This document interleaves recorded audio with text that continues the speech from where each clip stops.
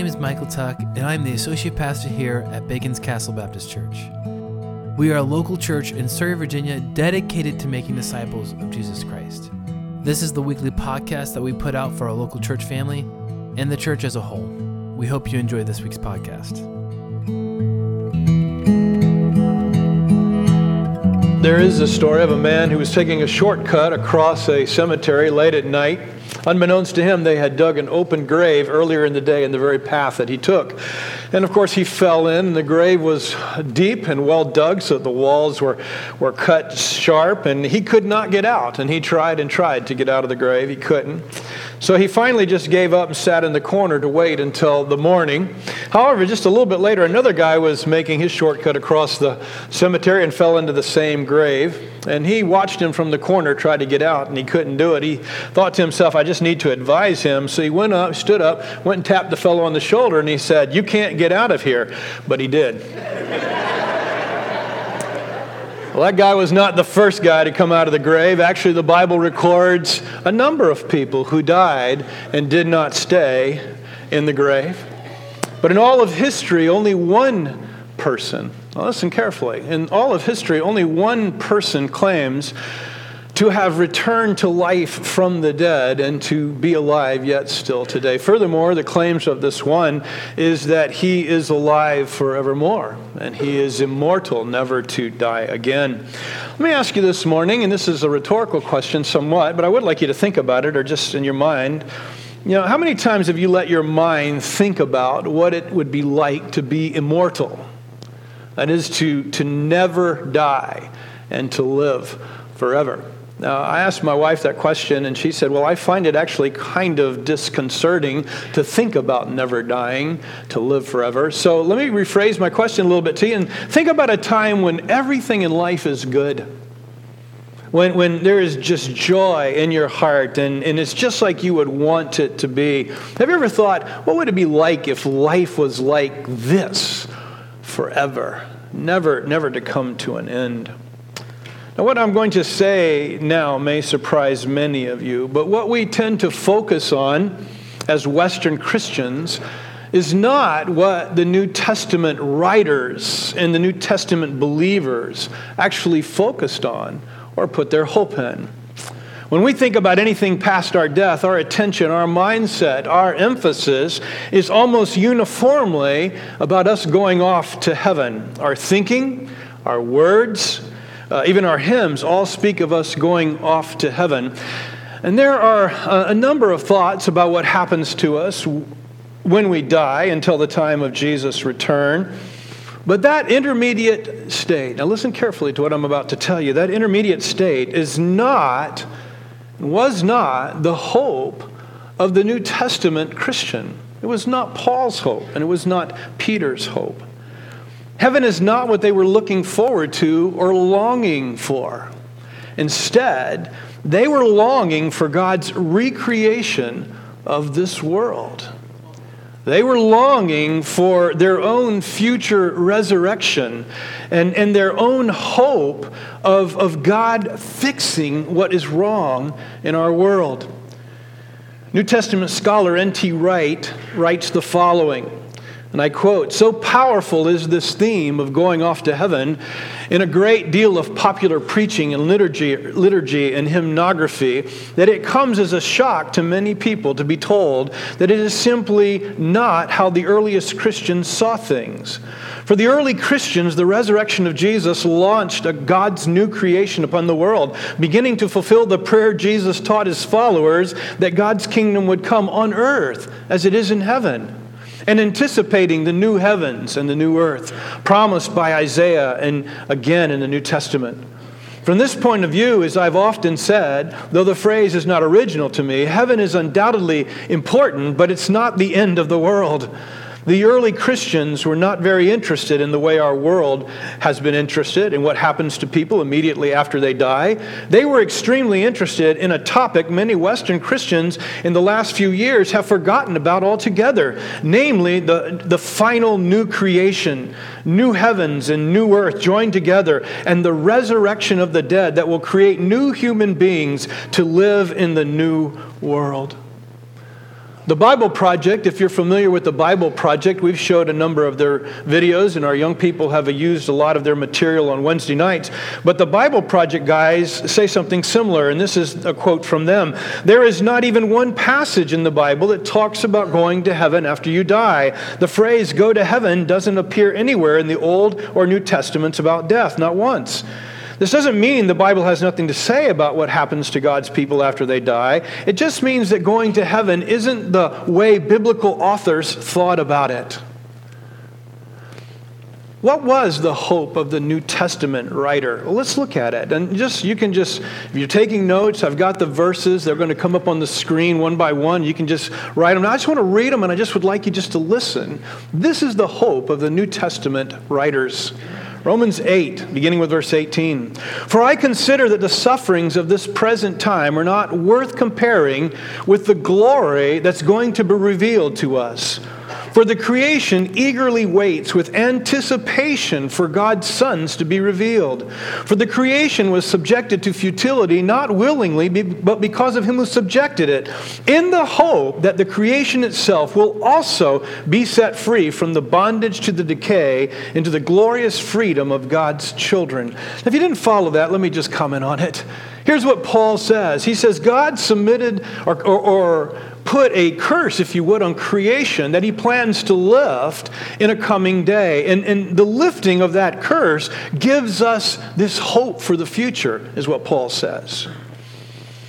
And that's going to come with the glorious freedom of God's kids, God's children. For we know that the whole creation has been groaning together with labor pains until now. Not only that, but also groan within, we ourselves who have the Spirit as the first fruits, we also groan within ourselves, eagerly waiting for our adoption, the redemption of our bodies. That's talking about our resurrection. Philippians chapter 3, the Apostle Paul says in verse 10, my goal is to know him and the power of his resurrection and the fellowship of his sufferings, being conformed to his death, assuming that I will somehow reach the resurrection from among the dead. Notice that Paul's hope and Paul's goal is his future resurrection. That is what he's pointing to, and that's what he's longing for. Peter says something similar in his second letter, chapter 3, verse 10. But the day of the Lord will come like a thief. On that day the heavens will pass away with a loud noise. The elements will burn and will be dissolved, and the earth and the works on it will be disclosed. But based on his promise, we wait for new heavens and a new earth where righteousness dwells. Now track with me, okay, because this is kind of foundational to what I'm going to say to you this morning, and I hope to encourage you with it. Their hope was nothing short of God recreating everything. Their affirmation was that the Creator hadn't given up on His world, that this original creation of Him was the goal that God had for all of His kids. And that He's going to recreate this, and this time, with the resurrection of Jesus as the beginning, He's going to restore all of creation to what He intended it to be from the beginning before our sin messed it up. This restoration has already begun. And for those of us who follow Jesus and who live by His Spirit, we're already part of that restoration. We're already supposed to be bringing about this new heavens and new earth by the way we live. By the Spirit, we are supposed to be destroying injustice, caring for the poor, setting the captive free. We are in a small way supposed to be, as God's followers, working towards the renewal that God's going to bring by His power when Jesus comes. But listen to me, the big promise of God in this new creation, it's eternal life. That's the big promise of God, that He's going to give us life that does not die, life that does not end, life that is forever. So in John chapter 3, verse 16, the most famous verse in the Bible maybe, if not, we're not to judge one another, right? That's probably the most famous. Maybe this is the second most famous. For God so loved the world that He gave His only begotten Son, that whoever believes in Him should not perish, should not die, but have eternal life. John 3:36, the one who believes in the Son has eternal life, but the one who rejects the Son will not see life. Instead, the wrath of God remains on him. Romans 6:23, for the wages of sin is death, but the gift of God is eternal life in Christ Jesus our Lord. 1 John chapter 2, verse 24, what you have heard from the beginning is to remain in you. If what you have heard from the beginning remains in you, then you will remain in the Son and in the Father. And this is the promise that He Himself made to us, eternal life. But we all die, right? Everybody agree you're going to die? I mean, it's not really on our consciousness because we don't think we're going to die today. Aaron died yesterday. It wasn't on his radar, I'm sure, at 28.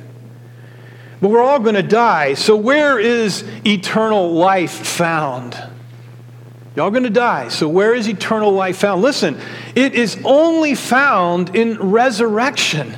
The eternal life that God promised us is found in the truth that God is going to resurrect you back to life. That God is going to restore your dead life. God, the life that He takes away, the life that you are not alive in anymore, He's going to restore it. He's going to give it back to you. And eternal life is found in resurrection, and that's the only place it's found.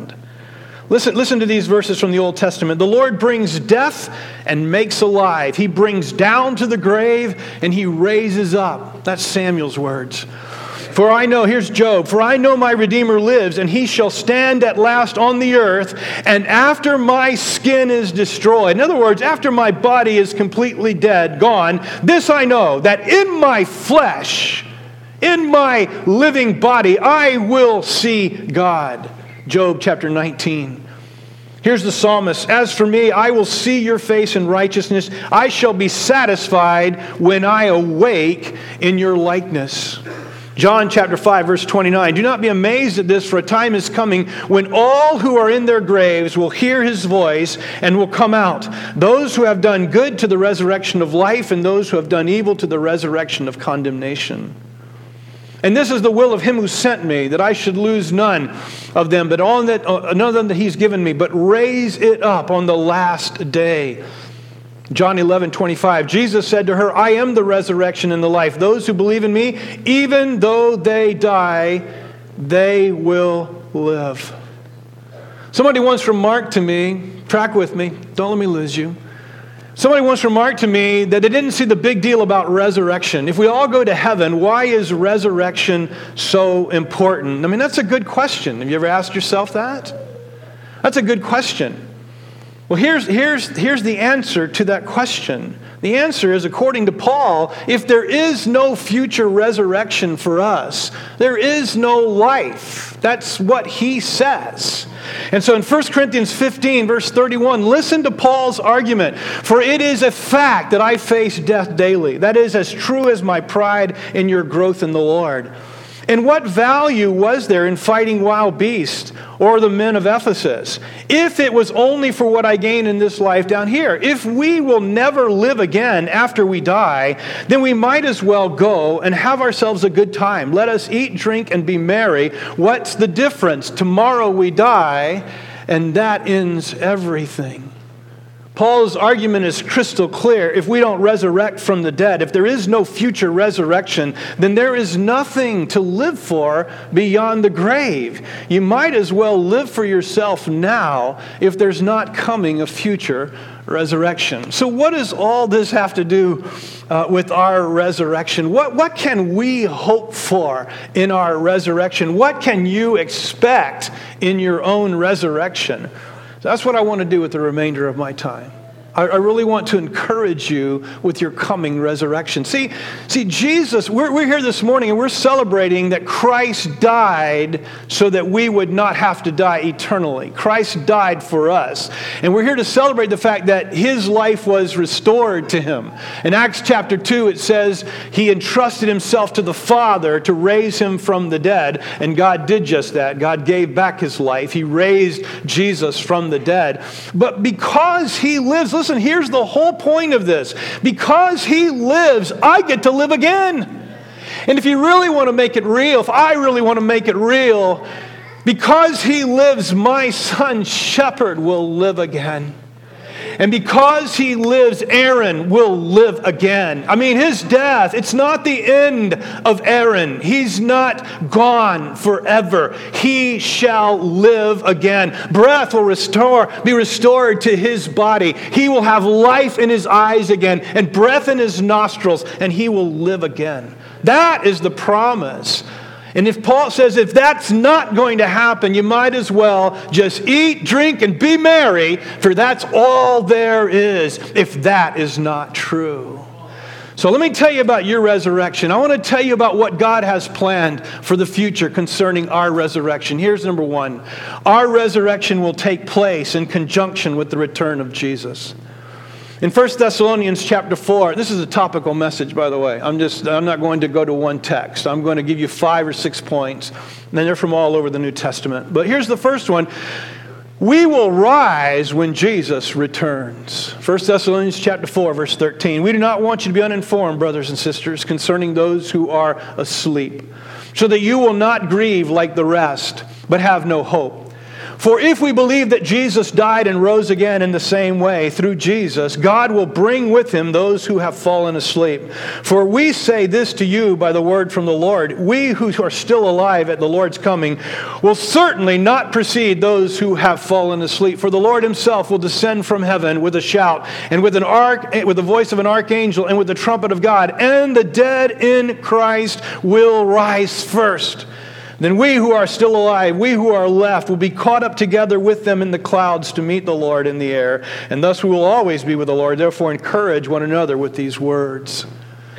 Now many who follow Jesus divide the return of Jesus into many returns or several returns, maybe as many as 3. I don't know. I personally believe that Jesus is returning once. This is my conviction. I believe he's returning once to defeat his enemies, to raise the dead, and inaugurate his kingdom. But my point this morning, regardless of how many times you think Jesus is coming back at his return, here's my point. Our resurrection is tied directly to his return.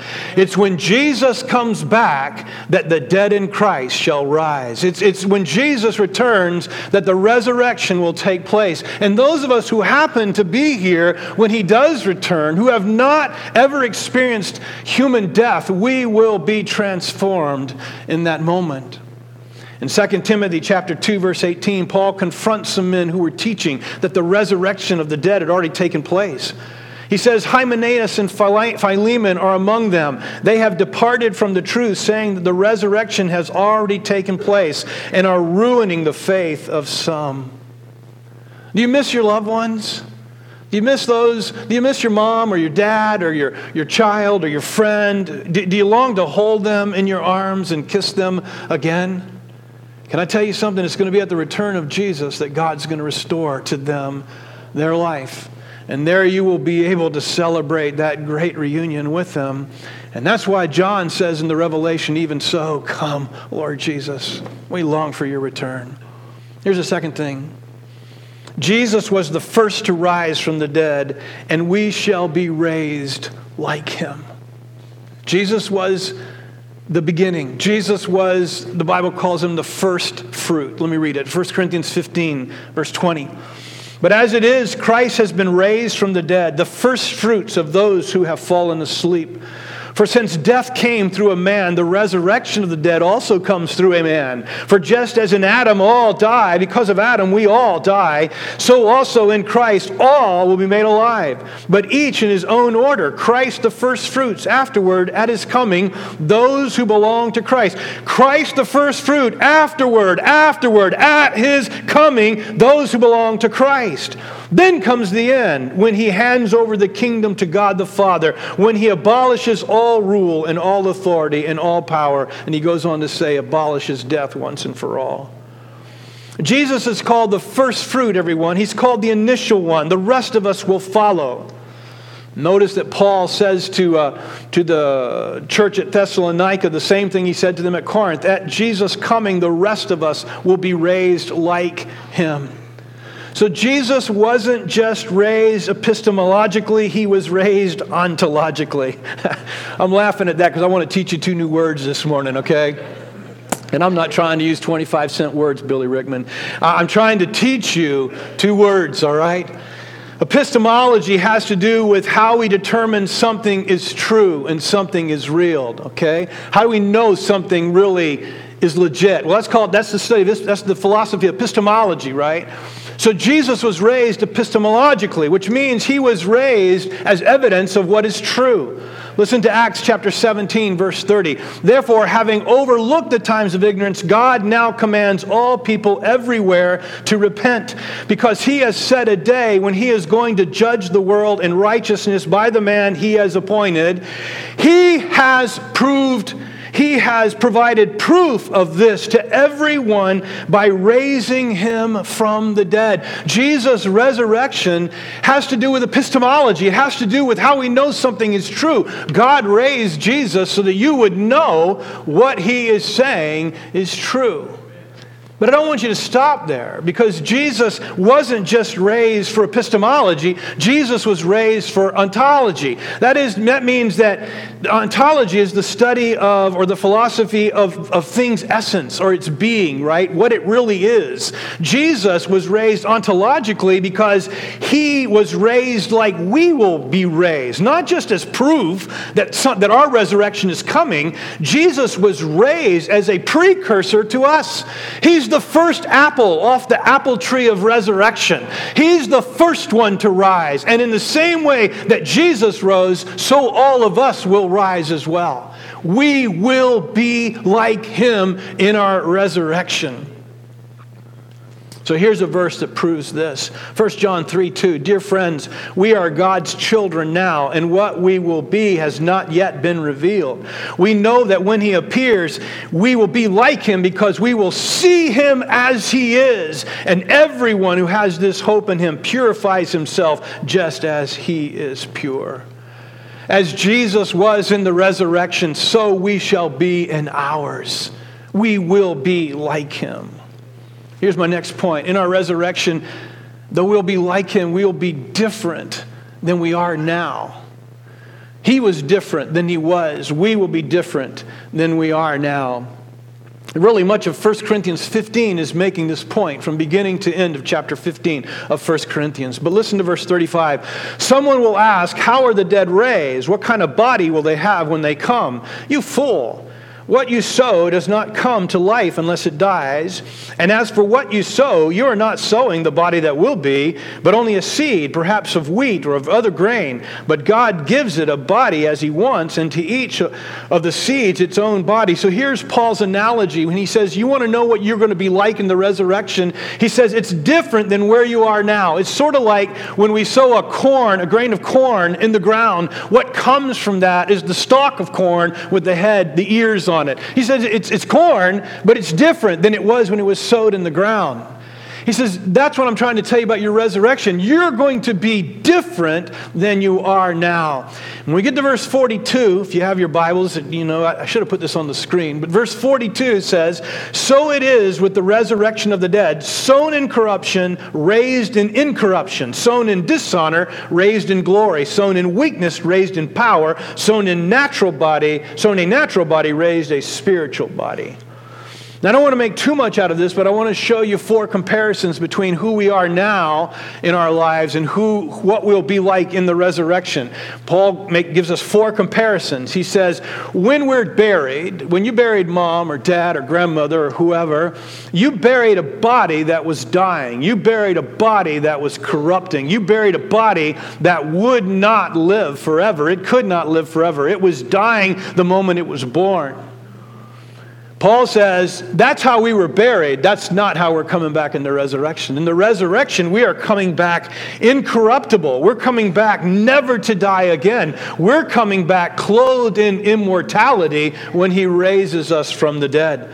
Verse 53, for this corruptible body, this is 1 Corinthians 15, must be clothed with incorruptibility, and this mortal body must be clothed with immortality. When this corruptible body is clothed with incorruptibility and this mortal body is clothed with immortality, then the saying that is written will take place. Death has been swallowed up in victory. Where death is your victory? Where death is your sting? In the Garden of Eden, men were made potentially immortal. When we sinned, the wages of sin brought our death. We are no longer alive. God moved the tree of life out of the Garden of Eden, the Bible says, so that we would not eat it and live forever. So we die. In the resurrection, by the way, the tree of life comes back. Do you know that? Go to the end of your Bible, Revelation chapter 21. The tree of life is back in the end, in the new heavens and the new earth. We live forever. We're immortal. Here's something else about the old Jew versus the resurrected Jew. When we bury you or me, we are buried in shame and dishonor, but when we are raised in glory, it says. Here's what I think Paul means by that. We're buried as sinners, fallen men. Every one of you will be buried filled with shame. Maybe not filled with shame, but you'll have shame. You'll have shame over your rebellion. In fact, I think probably all of us may be shamed if our lives were revealed and open book so everybody could see us. I think probably all of us would feel shame. So we're sowing our lives. When we die in shame, but when we're raised in honor. And here's what I think Paul means by that. In the resurrection, you will be without sin. Jesus bore your shame, bore your sin. He's going to raise you in honor, and He's going to raise you sinless, and you will never sin again. Here's the third thing he says. When we bury ourselves now, when we're buried now, we're buried in weakness, but when we're raised, we'll be raised in power. And again, I confess I have no idea exactly what he means by this, but maybe he's alluding to the fact that our bodies are frail now. We're not immune to diseases. We're not impermeable to broken bones or losing a limb in an accident. Mental illness robs us of our thinking capacities. Maybe in the resurrection, when he says we're raised in power, our lives will be different. We'll be raised with a power that does not let us succumb to such things as that. Martin Luther suggested this, and I quote, "As weak as it is now, without all power and ability, when lies in the grave, just so strong will it eventually become when the time arrives, so that not a thing will be impossible for it if it has a mind for it. And it will be so light and so agile that," talking about our lives to come in the resurrection, "in an instant it can float here below or on earth or above in heaven." I have no idea how Luther would know that, okay? And I'm not even sure Luther's right. But Luther's point was that the life that we bury in these days is weak, but the one that God raises in the resurrection will be powerful. There'll be a distinct difference. And then the final thing that Paul says about this difference, he says when we're buried, we were buried as a living creature, a living natural, nephesh is the word, but we will be raised a spiritual creature. And he juxtaposes who we are today as a natural creature with a spiritual being in the resurrection. And again, I'm not sure exactly what that's like, but Jesus, I think, speaks into it. In Luke chapter 20, verse 34, Jesus is talking to the Sadducees and the Pharisees about the kingdom to come. And he says, "The children of this age," talking about us now, "marry and are given in marriage, but those who are counted worthy to take part in the age and in the resurrection from the dead, they neither marry nor are given in marriage, for they can no longer die, because they are like angels and are children of God, since they are children of the resurrection." So Jesus says, in some sense, our resurrection in the future is going to be different. Our nature is going to be different than it is now. Now, can I tell you what I think that means? I personally think, at least in part, that means we'll be sealed with an ability not to sin. We will not be given a nature, God does not sin, it's His nature. God gave us the potential to rebel against Him, but I think in the coming age, in the resurrection, He's going to seal us with His own nature. Here's my next point. Wish I'd have numbered them. In our resurrection, there will be continuity with who we are now. And I'm not trying to contradict what I just said about having a different nature than we have, now versus the resurrection. But nonetheless, though we will be different, there will be a continuity between who I am today and who I am in the resurrection. And again, whether this continuity will at least be in our memories and in our consciousness and maybe even, I think, in our physicalness, as I'll talk about in just a second. Jesus, after the resurrection in Luke chapter 24, listen, I know you know these verses, but just listen. As they were saying these things, Jesus stood in their midst, and he said to them, "Peace to you." This is in the resurrection. But they were startled, and they were terrified, and they thought they were seeing a ghost, and they were troubled. And he asked them, "Why do you have doubts rise in your hearts? Look at my hands and my feet, that it is myself. Touch me and see, because a ghost, a spirit, does not have flesh and bones, as you see I have." Having said this, he showed them his hands, his feet, but while they were still amazed and in disbelief because of their joy, he asked them, "Do you have anything here to eat?" And they gave him a piece of broiled fish, and he took it and ate it in their presence. So this is in the resurrection. So Jesus says, "Touch me." Notice I'm not a spirit. I have flesh and bone. So there is in our resurrection, there is a physicalness about, even though we'll be a spiritual creature as opposed to a natural creature, we're going to be similar to we are now. And I don't know about you, but I'm so excited that we get to eat in the eternal kingdom, don't you? When I read that, I saw your faces light up, especially in this corner right over here, right? I mean, I love to eat. I have to fight eating all the time, and we get to eat in the new kingdom. I think that's a wonderful thing. Randy Alcorn says, and I quote him, talking about the coming earthly kingdom, he says, "We'll stand on the new earth and see it, feel it, smell it, taste its fruits, and hear its sounds, not figuratively, literally. We know this because we're promised resurrection bodies or lives like Christ. He saw and heard and felt, and as he cooked and he ate the fish, he presumably smelled it and tasted it. We will too." Jesus taught us to pray like this: "Your kingdom come on earth as it is in heaven, as it is your will." God's earthly kingdom is coming to, spiritual heavenly kingdom is coming to earth. That's the whole point of Revelation 20 and 21 and 22. I saw the new Jerusalem coming out of heaven down to earth. And Jesus is going to reign over the earth as our king. He's our king now, and he's reigning from heaven, but there's coming a day when he returns and he rules this world and he rules over us, and all is made new and made right. I'm pretty sure that racial and gender identities will probably continue in the resurrection. Did you hear what I just said? I believe if you're a man now, you're probably going to be a man in the new kingdom. If you're a woman now, you're probably going to be a woman. If you're European, Anglo, or Asian, or African in descent, Indian, whatever you may be, I think you're going to be that in the resurrection. And if I could, let me give you 2 verses to prove that. Revelation chapter 5, verse 9, talking about the end, it says, "And they sang a new song," talking about in heaven, and they sang a new song saying, "You are worthy to take the scroll and to open its seals, because you were slain, and with your blood you purchased for God persons from every tribe, language, and people and nation." So even in heaven, they're recognizing our racial diversity.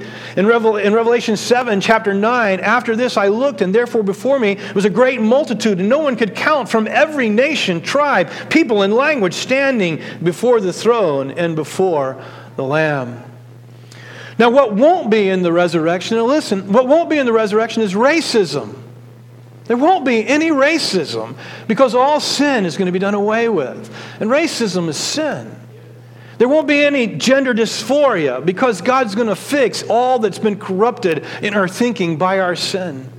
We will know each other in the resurrection. I believe undoubtedly so. The Bible doesn't speak to this specifically or unequivocally, but it does give us the impression that I am going to be resurrected. You are going to be resurrected. And so we will, there's no reason not to surmise that we will know each other and we will recognize each other in the resurrection. And if I could be permitted one speculation, I want to give you one speculation. The Bible doesn't speak to this at all. This is just Jimmy's thoughts, because I think about this. But I think God's going to raise us in the context in which we lived. And what I mean by that is I don't think that God's going to raise me with some feudal lord from Europe and somebody from the mid-ages, and then somebody from Africa, from first couple of centuries, I think God's going to raise us in the context in which we lived. And again, I can't prove this, but I think I'm going to be raised with you. With those of you that I've done life with, I think we'll be raised in the context in which we've lived, both age-wise and both culture-wise. We'll be raised with the people that we lived. I've got just a couple more points, so bear with me. What will we do in the resurrection and in this invitation into this new kingdom? And that I don't know. The Bible gives us glimpses of joy that's coming, but nothing specific. The Revelation tells us that God's going to wipe away all tears, right? One of my favorite verses is this one, Malachi 4, 1 through 3. For look, the day is coming, burning like a furnace, when all the arrogant and everyone who commits wickedness will become stubble. The coming day will consume them, says the Lord of armies, not leaving them root or branches. But here's the part, but for you who fear my name, the Son of Righteousness will rise with healing in its wings, and you will go out and playfully jump like calves from a stall, and you will trample the wicked, for they will be ashes under the soles of your feet. For the day I am preparing, says the Lord of armies. Now my point is not the trampling of the wicked. My point is the joy that'll be ours in the resurrection. The joy that's going to be ours in the coming kingdom. I can't imagine resurrection with the Lord forever.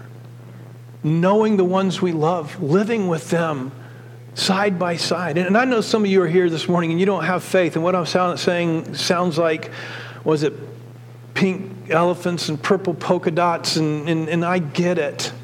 And I get it. But I'm telling you, because Jesus is risen epistemologically, because he was raised from the dead, we can believe what he says. And this is his promise, that he will raise us to a kingdom filled with joy.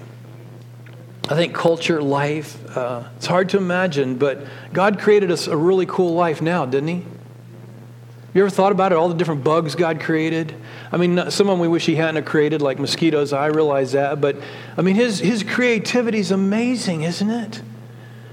Can you imagine what God's going to create in this new kingdom, not soiled by sin and rebellion and selfishness? What a day of rejoicing our resurrection will be. One last point, and I'm finished. The future resurrection will include all men, not just those who put their faith in God. Now that might shock you.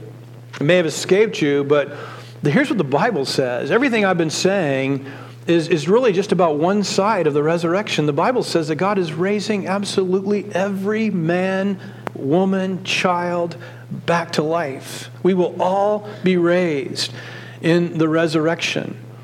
And all death is temporary now. Every death is temporary. It is not eternal.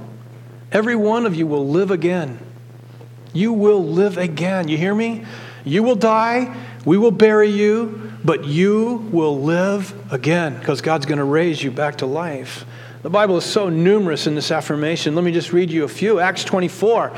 But this is Paul writing. He says, but I admit this to you. I worship the God of my ancestors according to the way, which they call a sect, believing everything that is in accordance with the law and written by the prophets. I have a hope in God, which these men themselves also accept. And there will be a resurrection both of the righteous and the unrighteous. At the end of Revelation chapter 20, John writes, and I saw a great white throne, one seated on it. Earth and heaven fled from his presence, and no place was found for them. And I also saw the dead, the great and the small, standing before the throne, and the books were open. And another book was opened, which is the book of life, and the dead were judged according to their works by what is written in the books. And then the sea gave up the dead that were in it, the dead, and Hades gave up the dead that were in them, and each one was judged according to their works. But the most compelling of all is Jesus himself. John chapter 5. Truly I tell you, an hour is coming, and now is here, when the dead will hear the voice of the Son of God, and those who hear will live. And just as the Father has life in himself, so also he has granted to the Son to have life in himself. And he has granted him the right to pass judgment because he is the Son of Man. Do not be amazed at this, because a time is coming when all who are in the graves will hear his voice. All who are in the graves will hear his voice and come out. And those who have done good things to the resurrection of life, but those who have done wicked things to the resurrection of condemnation. All men will die, but all men will rise. And the Bible says they're going to rise to a judgment. And at that judgment, God is going to either give you life with himself forever, or God is going to cast you into the lake of fire. And then God defines the lake of fire. We could sit here and argue about what the lake of fire really is, but John and God both say it's the second death. So exactly what is the second death, I don't know, but there are those who will be given immortality and those who will die the second death. Revelation chapter 20, verse 14. Death and Hades were thrown into the lake of fire. That is the second death, the lake of fire. And anyone whose name was not found written in the book of life was thrown into the lake of fire. At the final judgment, each one of us is either going to receive eternal, immortal life with God in a resurrection that lasts forever, or we will be consigned to the second death.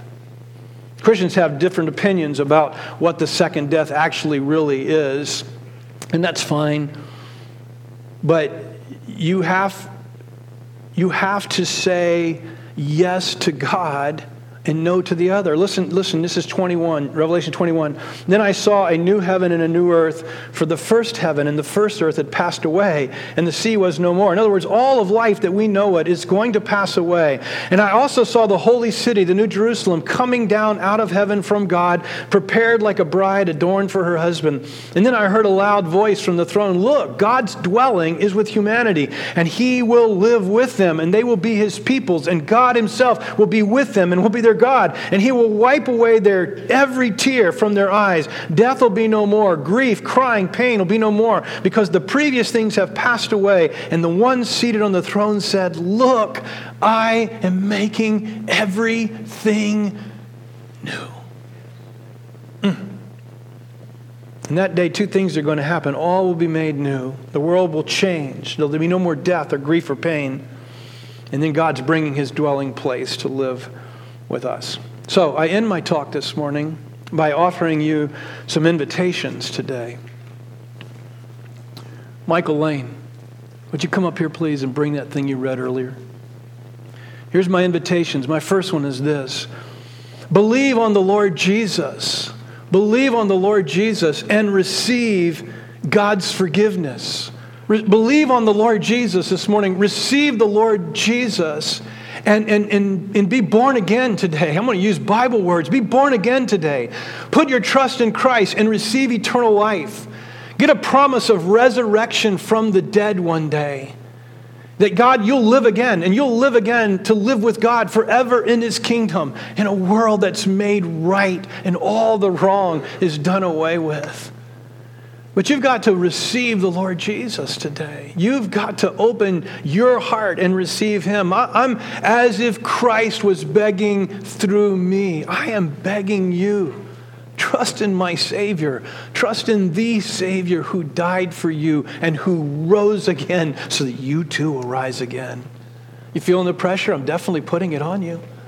But you know what? I can't put pressure on you. The only person that can put pressure on you it's from within. It's the work of God bringing conviction to your life. And some of you this morning need to be born again. Some of you need to put your trust in Christ today, okay? So there's my first invitation. My second invitation this morning, I got three. I only had two, but I've got a third one, and that's where Michael's going to help me. But here's my second one. My second invitation is to those of you who trust in Christ. Put your hope in Jesus for all of this life. Not just for the eternal life that's coming, but put your hope in Jesus now that he will make all things right. This is the first Resurrection Sunday without Shepherd. This is the first time we celebrate Jesus' victory over death without Shep. And I'm here to tell you this morning that knowing that Jesus conquered death, and it is his promise that we will all rise again, it fills my heart with hope. And I want you to have that same hope. This might sound like the same invitation, but it's a little bit different. I'm speaking to those of you who follow Jesus, and I'm saying, put your hope in Jesus. Trust in him. You know, let him carry you through all the tragedies of life, and there will be tragedies and tribulations. When I read Michael's text this morning, I had to choke back my tears because I thought of Aaron's parents. I mean, I don't know Aaron, don't know his parents, but I thought of his parents this morning. I want you to hope in Jesus, you who follow Jesus. I want you to hope and be secure in him no matter what happens to you in this life. Know that he loves you, know that he knows, know that he's not going to abandon you, and know that he's going to redeem it. But here's my third invitation that I felt I wanted to give you even as Michael was sharing, and it's this. Christian, why are we so not given over to following Jesus and loving Jesus with all of our heart? If you and I really believe what we say we believe, if it's really true, if Jesus really did conquer death and there is coming a resurrection, if it really is true, then how can we live such sin-laden lives? And I'm talking to myself. I'm talking to you, but I'm talking to myself too. How can we live so apathetically in our love for Jesus, in the living out of our life walking with him? You know, I've talked about how we're going to live forever, and that is true. But don't forget who you're going to live forever with. You're going to live forever with this Creator who loves you and just who wants this relationship with you and who was willing to submit himself to death so that we might live.